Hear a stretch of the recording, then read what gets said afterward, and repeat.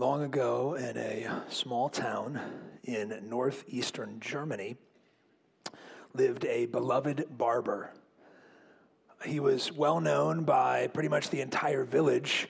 In fact, people simply just called him Master Peter because he was the one that cut everybody's hair and gave everybody a shave, and he was just well known and well loved in this community. And one particular day, Master Peter was giving a haircut as he normally would, and he noticed a man enter into his barber shop. And he recognized the man because he was the greatest, most wanted outlaw in all of Germany in that time. And he watched as the man sat and got in line, and eventually the man comes up to the chair and sits in front of Master Peter for a haircut and a shave. Master Peter knew that this outlaw there was a great bounty that had been issued for anyone that could capture or kill this enemy of the throne. And Master Peter had right in front of him, with a razor in his hand, this outlaw. But Master Peter was not going to do anything to harm this man because this outlaw was one of Peter's heroes.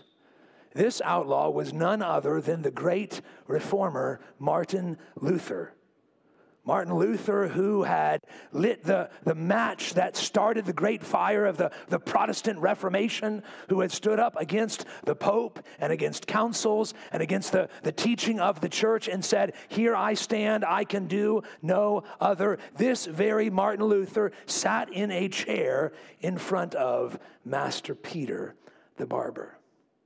I want you to just imagine for a moment that you were in a similar situation and you had sitting in front of you as a captive audience for 20, 30 minutes, however long, one of your heroes, a celebrity of some sort, maybe an athlete or a famous preacher or a famous author or a movie star. Somebody's in front of you for 30 minutes and you can talk to them about whatever you want. You can ask them any sort of question that you want. What would you talk about? Well, Master Peter the barber asked Martin Luther a simple question. Will you teach me how to pray? Will you teach me how to pray? Martin Luther sat in the chair and thought about the question for a little bit, and then he said to Peter the barber, "I'm going to write you a book."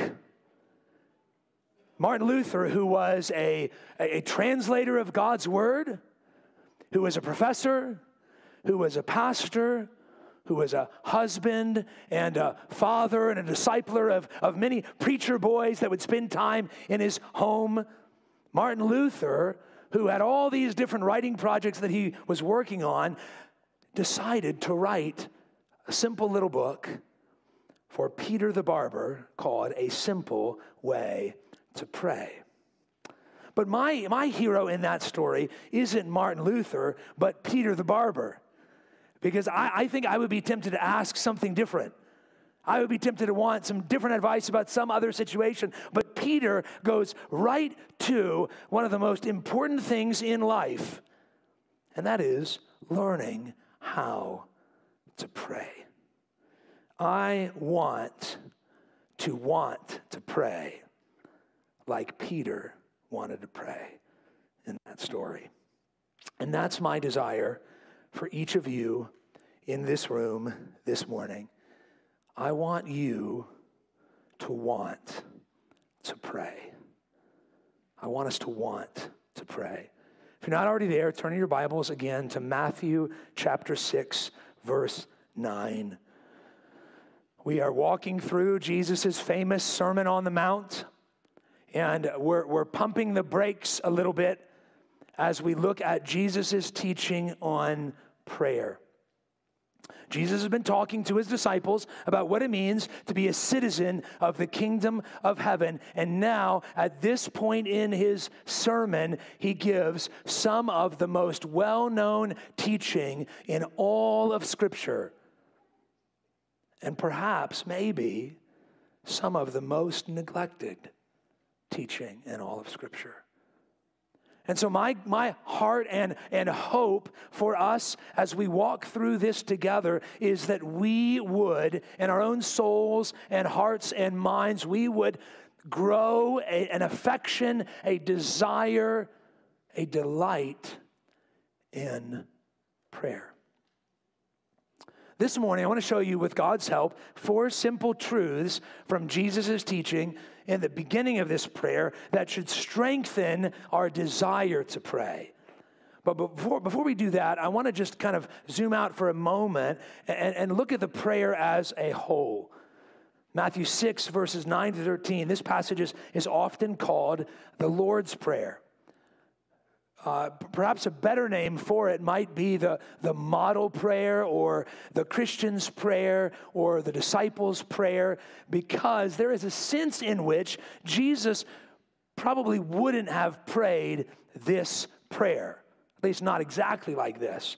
So for example, if you look in your Bibles at Matthew chapter 6, verse 12, where Jesus teaches us to pray, "Forgive us our debts as we also have forgiven our debtors." Now, it's right and good for you to ask God the Father to forgive you of your sins. But if you know Jesus and you know his story, you know that Jesus was not guilty of sin. And so Jesus never would have prayed to the Father for forgiveness. In him was no stain of sin. And so this is a prayer that Jesus is giving to his disciples to teach us how to pray. But more important than what we call this prayer is what the prayer actually teaches us. Notice the prayer structure. It begins with an introduction. Our Father in heaven. What follows are 6 petitions or prayer requests. The first is, hallowed be your name. That's what we're going to talk about this morning. The second, your kingdom come. Number 3, your will be done on earth as it is in heaven. Number 4, give us this day our daily bread. Number 5, forgive us our debts as we also have forgiven our debtors. And after the prayer in verses 14 and 15, Jesus teaches us a little bit more about why we must forgive. And the 6th petition is, lead us not into temptation, but deliver us from evil. In some older translations, like the King James Version, which many of you perhaps have memorized, there is also a conclusion to this prayer that says, for thine is the kingdom and the power and the glory forever. Amen. Your Bible might reference this in a footnote. We'll talk more about that as we move ahead. But notice also there's a pattern to these 6 petitions. The first 3 are all about God. What are we praying for? We're praying for his name to be hallowed. We're praying for his kingdom to come. We're praying for his will to be done. And the second 3 petitions are about us, our needs, our forgiveness, our holiness. So like I said, we're going to take the next few weeks as a church to slow down and zoom in on this prayer. Selfishly, I'm doing this because I want to grow in my own prayer life. But I want the same, beloved, for you to grow in your desire and delight in prayer. So today, I want to show you 4 simple truths from the first few lines of this prayer that should strengthen your desire to pray. 4 simple truths. Number 1, God is Father. God is Father. Jesus begins, pray then like this, our Father in heaven. Now, by the way, before we zoom in a little bit to this particular truth, notice Jesus says, pray then like this. He doesn't say, pray this, as if the remedy to a struggling prayer life is simply to memorize these words and say them over and over again. You can do that, but Jesus is asking you to use these petitions as kind of like an outline or a skeleton or a model for your prayers. And he begins by saying, here's who you're addressing, our Father in heaven. I don't know about you, but I think we are so numb to that reality that it doesn't really affect us the way that it should, that Jesus teaches us to call God Father. Think about all the different titles throughout the scriptures, right? Good titles that we could use for God. He is Yahweh. He's the Lord. He's God. He's Almighty. He's the Most High. He's the King of the universe. He's Master. He's Creator. He's Ruler. He's King of Kings and Lord of Lords. And Jesus says, call him Father. You see the intimacy in what Jesus is inviting us to. This emphasis would not have been lost on Jesus' disciples. Now, if you read through the Old Testament, you will find occasionally that God is called Father in the Old Testament scriptures. And yet, there's a massive shift in the New. One preacher says that the Old Testament calls God Father 15 times. In the New Testament, God is called Father 245 times. Yeah, the New Testament's a much smaller portion of Scripture compared to all the books that you have in the Old. Why is there this major shift? It's not like God is changing. It's not like he all of a sudden becomes Father in the New Testament. What was present in seed form in the Old Testament is now blossoming in the New Testament. So what's happening? Why here in the coming of Jesus are we invited to call God Father over and over and over again? What's happening? At the beginning of John's Gospel, I think John gives us a clue. In John chapter 1, beginning in verse 11. John 1, verses 11 to 13. Jesus came to his own, and his own people did not receive him. But to all who did receive him, who believed in his name, he gave the right to become children of God, who were born not of blood, not of the will of the flesh, nor of the will of man, but of God. I want you to notice something in this scripture. Calling God Father is a right that nobody is born with. If you're in this room, you were not born with the right to call God Father. By birth, the scripture says, you are children of wrath. Ephesians chapter 2, verse 3. By birth, Jesus says in John 8:44, you are children of your father, the devil. Naturally, every single person, you are born with two parents, wrath and Satan. You cannot call God Father naturally. But notice what John chapter 1 says. To all who believed in his name, to all who received him, he gave the right to become children of God. Listen, friend, you were not born a Christian. You have not always been a Christian. You might have always been in a Christian home or always involved in a Christian church, but you were not born a Christian. You were born a child of Satan and of wrath. But if you believe in this Jesus, if you receive him, you are given the right to call God, the God that created galaxies, the God that holds the ocean like a drop in the palm of his hand. The God who can shape the hearts of kings and rulers. You can call him Father. Not because you did anything to earn that, but because you trusted in Christ. You believed in his name. So Galatians chapter 4, verses 4 and 5 says this. When the fullness of time had come, God sent forth his Son, born of a woman, born under the law, to redeem those who were under the law, so that we might receive adoption as sons. Listen to me, brother, sister, friend. Here's what the gospel teaches. This is the message of the scriptures. By nature, all of us are sinful. By nature, by birth, every single person, no matter how religious you are, you deserve the wrath of God. You cannot call God Father simply because you want to. But God sent his Son, Jesus Christ, to live a sinless life, to die a sinner's death, and to rise from the dead, so that whoever puts their trust in Jesus can now call God Father. That is glorious good news. Let me ask you, friend, this morning, have you put your faith in this Jesus?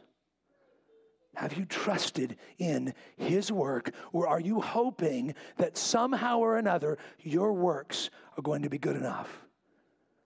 Can I just plead with you for just a moment, whether you're in this room or you're watching online, listen to me. The best your works will do is damn you in the end. That's the best they'll do.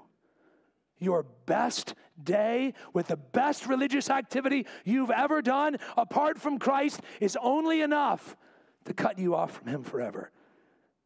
But if you call upon Jesus, you can become a child of God. That's what we invite you to. Have you done that? Now listen, until you genuinely trust this Jesus, this prayer is never for you, no matter how well behaved you are. It's never for you. I don't say that to be mean to you. I don't say that to make you feel bad, but simply to say this is a Christian's prayer. It's a prayer for those who have been adopted into the family of God. D.A. Carson says that in the early church, they were very, very serious about not letting unbelievers pray the Lord's Prayer. In fact, we call it guarding the communion table. When we have communion, we guard the table, and that will say, if you're not a Christian, don't take the bread, don't take the cup. If you don't have a personal relationship with Jesus, don't take communion. They did the same thing with the Lord's Prayer. They guarded it. They said, don't you pray that prayer. He's not your Father until you trust Christ. But here's the good news. He wants you to trust Christ. He invites you to him. He's saying to you now, even in your rebellion, if you're hearing all that and you say, well, if he doesn't want me, I don't want him. He wants you. He invites you to himself. And he says, trust me. Will you call him Father? You can only do that through faith in Jesus Christ. If you're in this room and your faith is not in Christ, here's the prayer for you. Another prayer that Jesus talks about.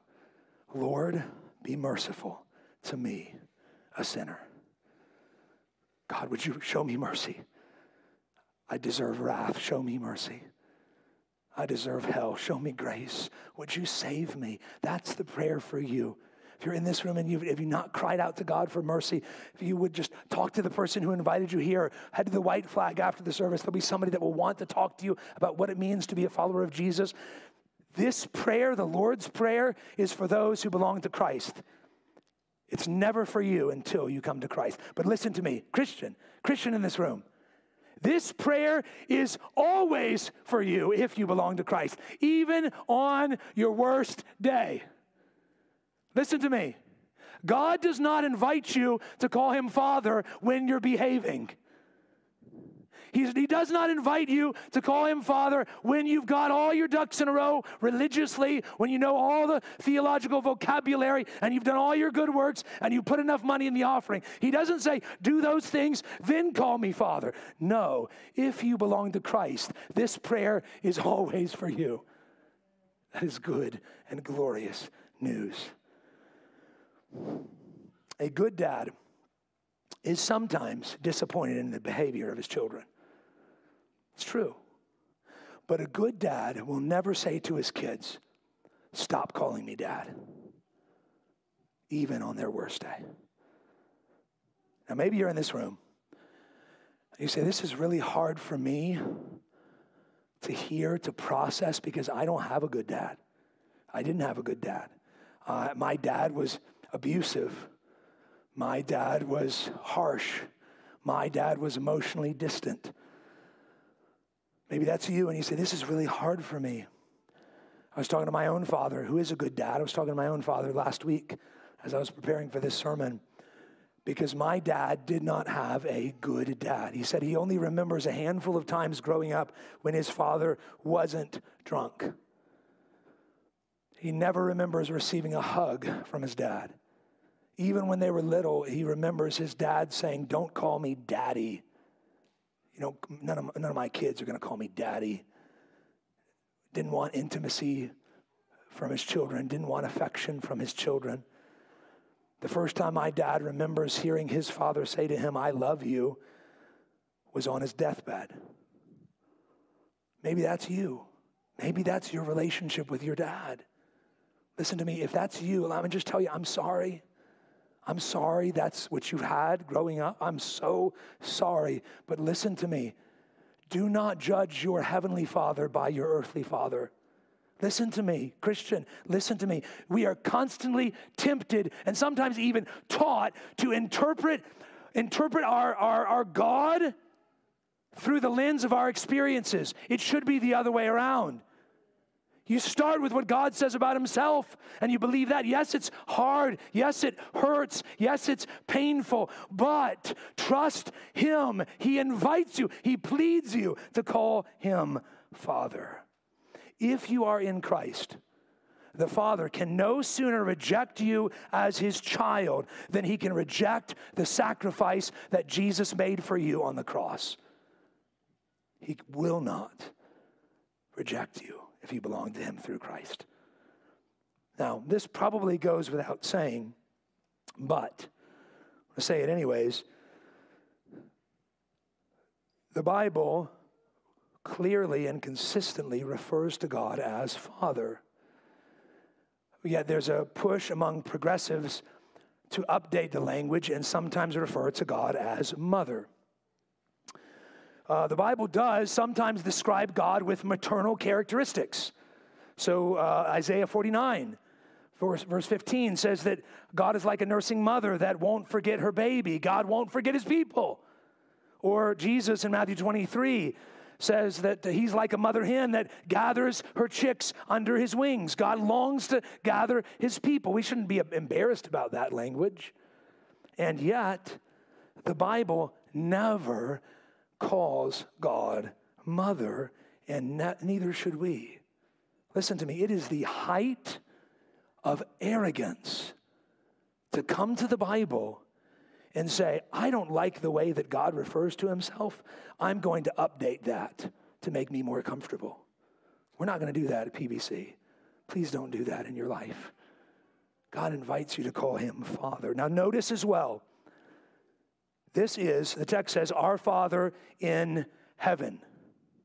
Literally, the text says, "in the heavens." The idea here is not so much the place where God lives, but the power that he has. By saying, "Our Father in the heavens," Jesus is saying he is a father, he's intimate, he loves you, he wants a relationship with you, and yet he's immensely, gloriously big and powerful. That's what he's saying. It reminded me of a scene from what is arguably the greatest Batman film of all time, the Lego Batman movie. I'm not even joking. It's so good.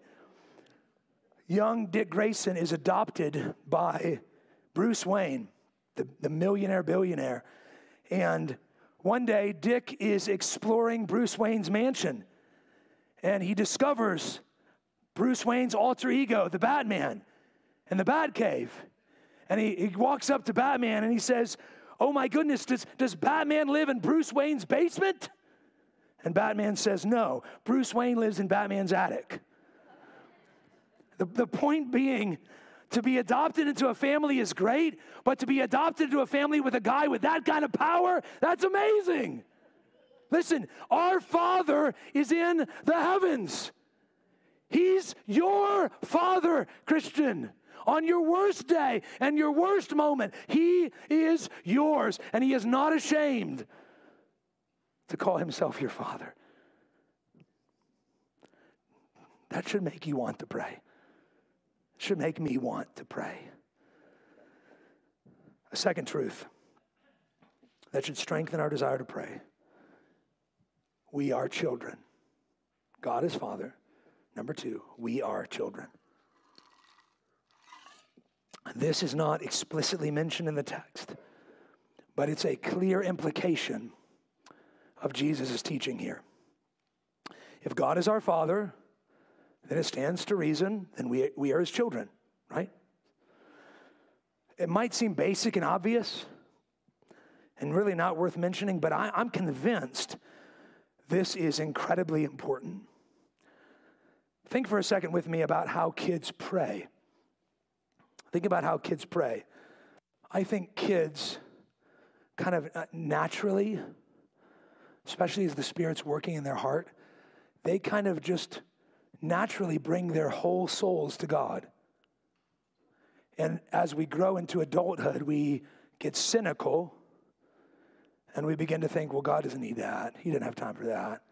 Let me give you a couple examples. I remember a couple years ago, we were going to an Easter egg hunt somewhere, and one of our kids prayed before the Easter egg hunt that she would find pink eggs. Right? Now, as an adult, you think, how silly. God doesn't have time to care about pink eggs. Does he care about you? Yes is right. Whoever said that, that's right. He does. Here's what we think as adults, as mature Christians. We think that we need to edit and censor our prayers and then bring them to God.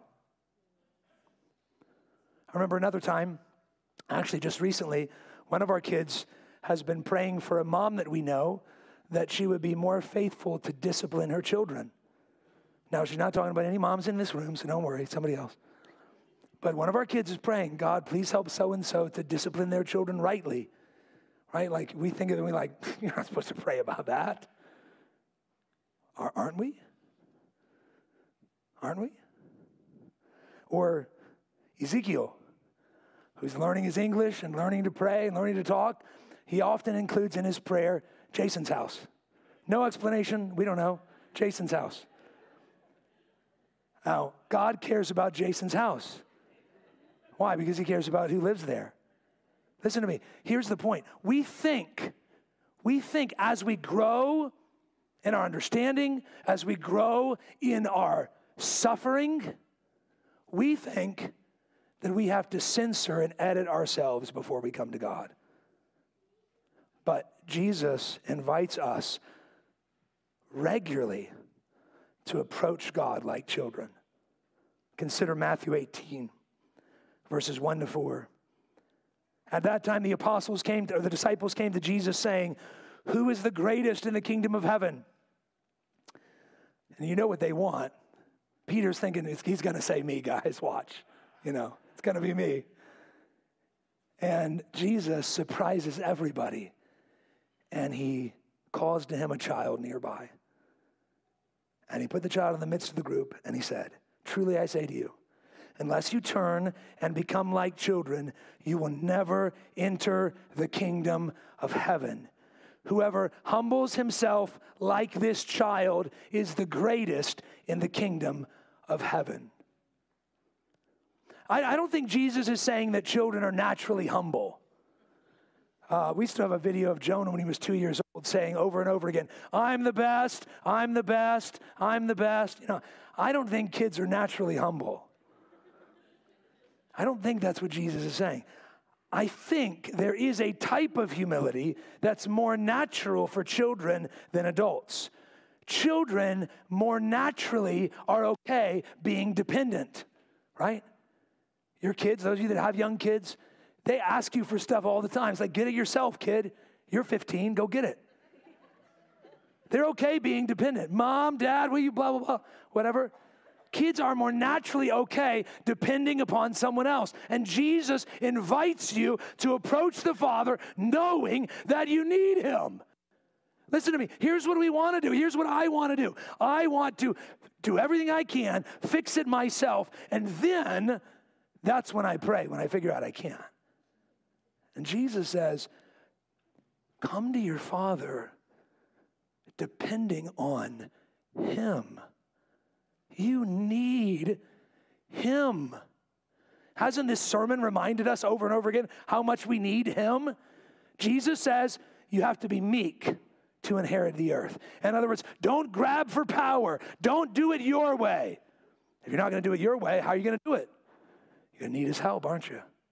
Jesus says, Don't retaliate against your enemies.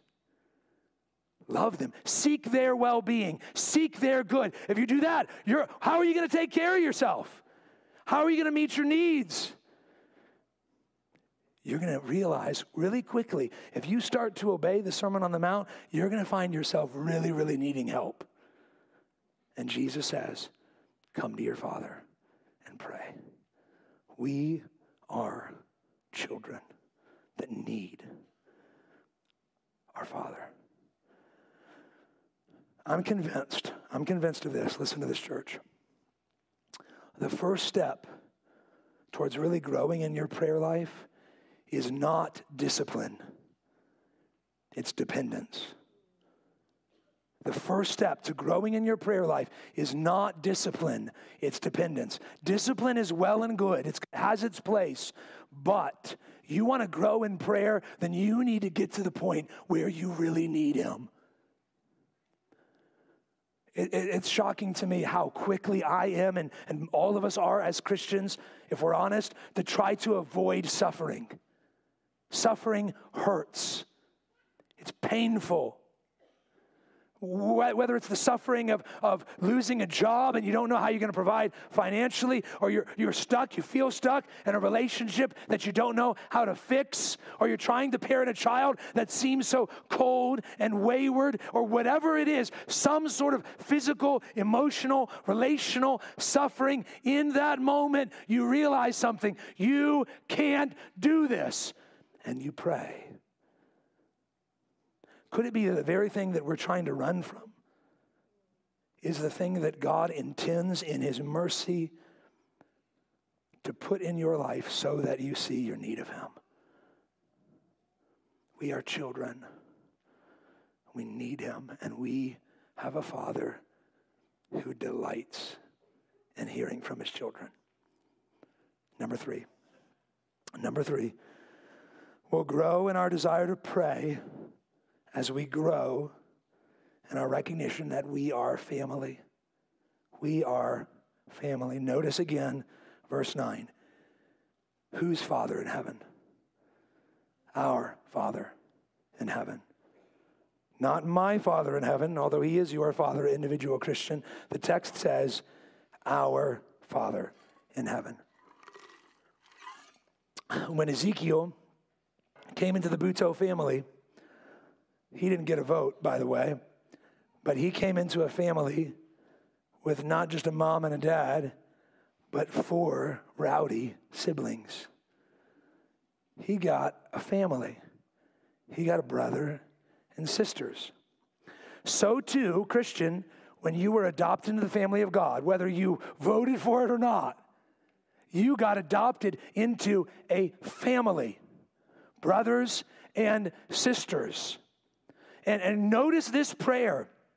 Notice this prayer. All throughout this prayer, there is corporate language. This is significant because if you've been tracking through the Sermon on the Mount with us, notice Jesus says, you, individual, singular Christian, fight the temptation to lust. You, individual, be faithful to your wife. You, individual Christian, tell the truth. You, individual Christian, love your enemies. And then he gets to this prayer and all of the language shifts. It's all corporate.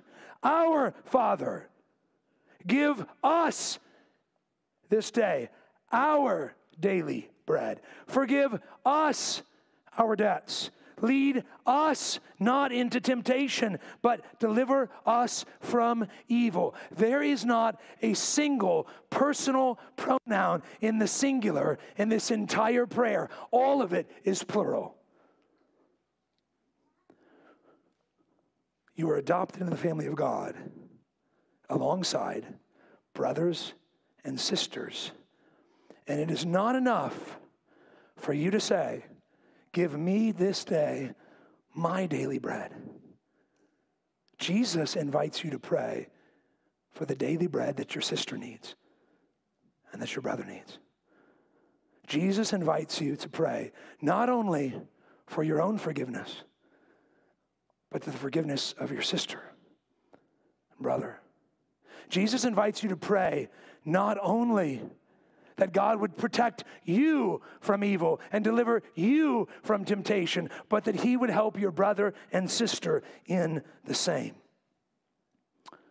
Now, we could take this prayer too far. We could take this idea too far and say that private prayer isn't important or necessary. That's not true. We've already seen that in the Sermon on the Mount just a few verses earlier. Jesus talks about going and praying in private. There's a place for private prayer.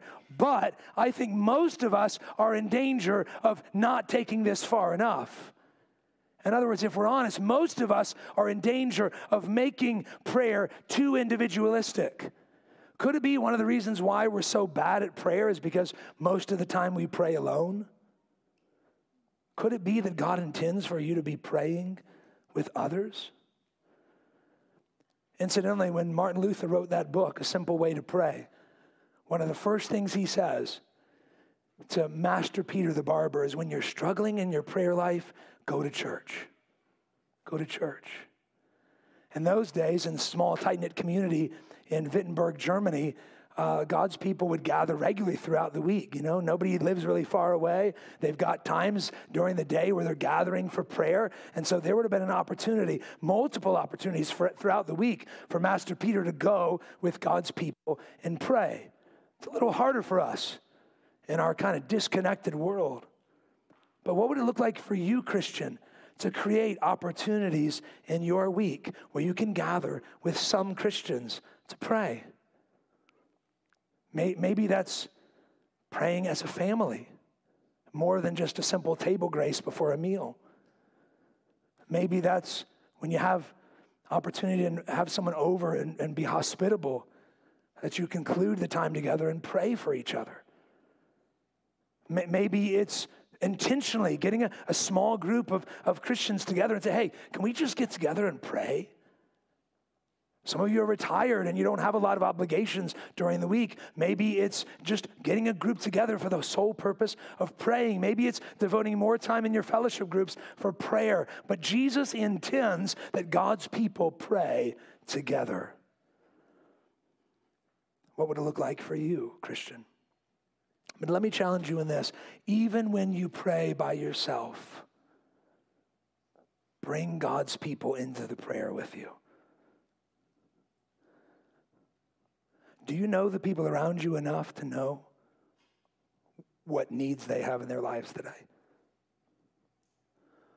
Whose daily bread in this church are you praying for besides your own? Who in this church are you praying that God would deliver from evil besides your own family? I don't say that to make you feel guilty, but to implore you, to challenge you, to get to know the people around you and to know what they need in prayer and to actually bring them with you, just in spirit, in your times of prayer. Give us this day our daily bread. Finally, we'll grow in our desire to pray as we grow in our awareness that God is holy. That's the first petition. Matthew 6, verse 9. Hallowed be your name. When Jesus says hollow, he's not talking about hollowing something out, like carving out the inside of a pumpkin for a jack-o'-lantern. It's hallow. It's an old English word, and it means to honor something as holy. So Jesus is saying, may your name be honored as holy, Father. Now, by holy, I would encourage you, don't think necessarily about God's perfection or his moral rightness, his righteousness.